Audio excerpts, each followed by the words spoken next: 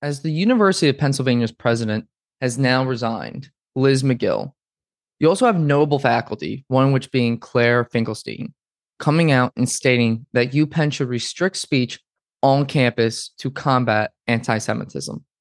The attack on free speech is not one that's new. It's been in the books for quite some time, but it's usually under the guise of hate speech or incitement to violence, which are both pretty vague and, depending on the context, are actually protected under the First Amendment. But instead of these proposed restrictions, universities should be cultivating a campus culture of free speech, intellectual thinking, debating, and letting ideas clash. This permits people to make their own decisions on what ideas and arguments are cogently laid out and what they believe is the best position to take and what system of beliefs to adopt. But unfortunately, school administrators, donors, alumni want to control the rhetoric, control the speech on their respective campuses, and they want to control it to the benefit. And when they do this, they're actually insulting you. They're insulting you because when they say this type of speech is dangerous, it's offensive, it insinuates that you can't think for your own.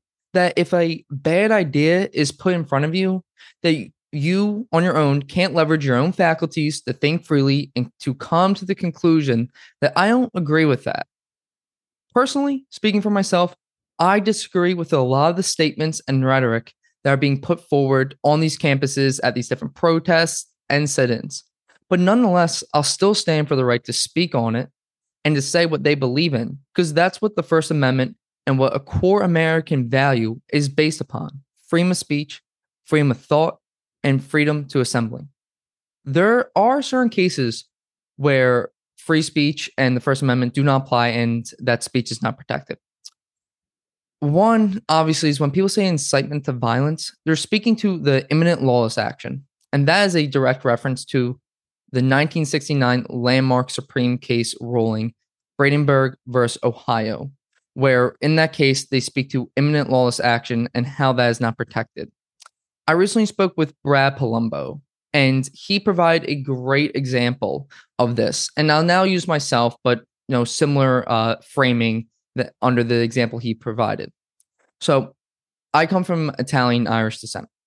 If someone were to say we should round up all the Italian Irishmen and kill them, that's awful. That should be rejected and condemned. But that's actually protected by the First Amendment.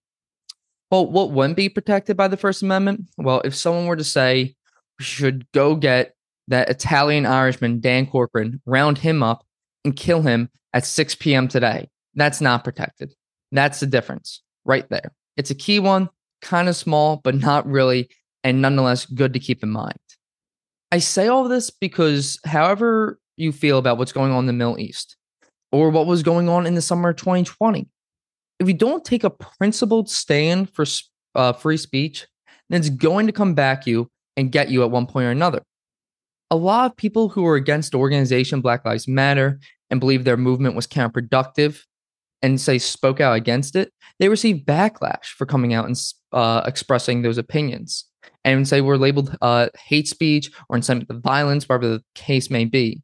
Well, some of those same people who receive backlash for coming out and stating their opposition to Black Lives Matter and that organization and movement were, say, Ben Shapiro and his loyal following, along with a number of other people. But now they're proponents of restricting speech on campus in this case. So it all comes around to bite you. And the same people who were, say, part of the Black Lives Matter movement and organization and are now in favor of the pro-Palestinian movement and attending these protests and saying their opinions, they're now receiving the back end of that and having their opinions be suppressed and their speech being restricted. And this is what happens when you don't take a principled stand and you let your emotions get the best of you and dictate your words and actions. Now, just think of it this way. Generally speaking, even if you aren't a politically, involved person, if you have any controversial opinion, would you want someone else trying to restrict your speech to talk about it? And say you do feel passionately about that opinion and you went through different arguments and you still land that I feel this way on it. Is it really someone else's role? Is it really appropriate for someone else to try to restrict how you think about it or how you speak on it? No, it's not. We as Americans should stand up for that because nowhere else in the world has that right.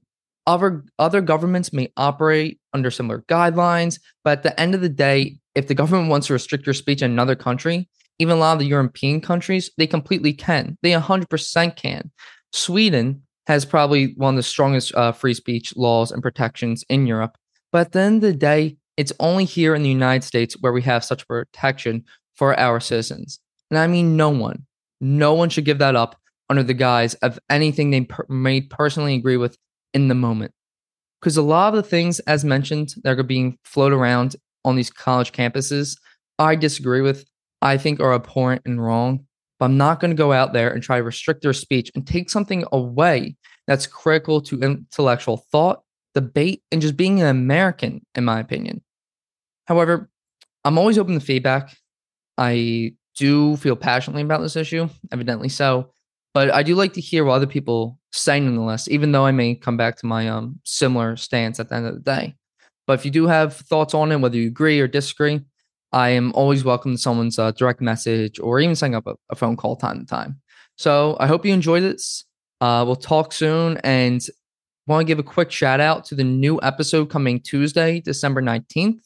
That's going to be with renowned journalist Glenn Greenwald, where we'll be discussing the siege on free speech that is occurring on these college campuses. That's coming, next Tuesday, less than a week from now. Stay tuned for that. It should be a very interesting conversation. Glenn himself is a fascinating person. He's an author, journalist, former lawyer. He started a news organization, The Intercept. So should be some really interesting stuff. So stay tuned for that, and take care and have a great week.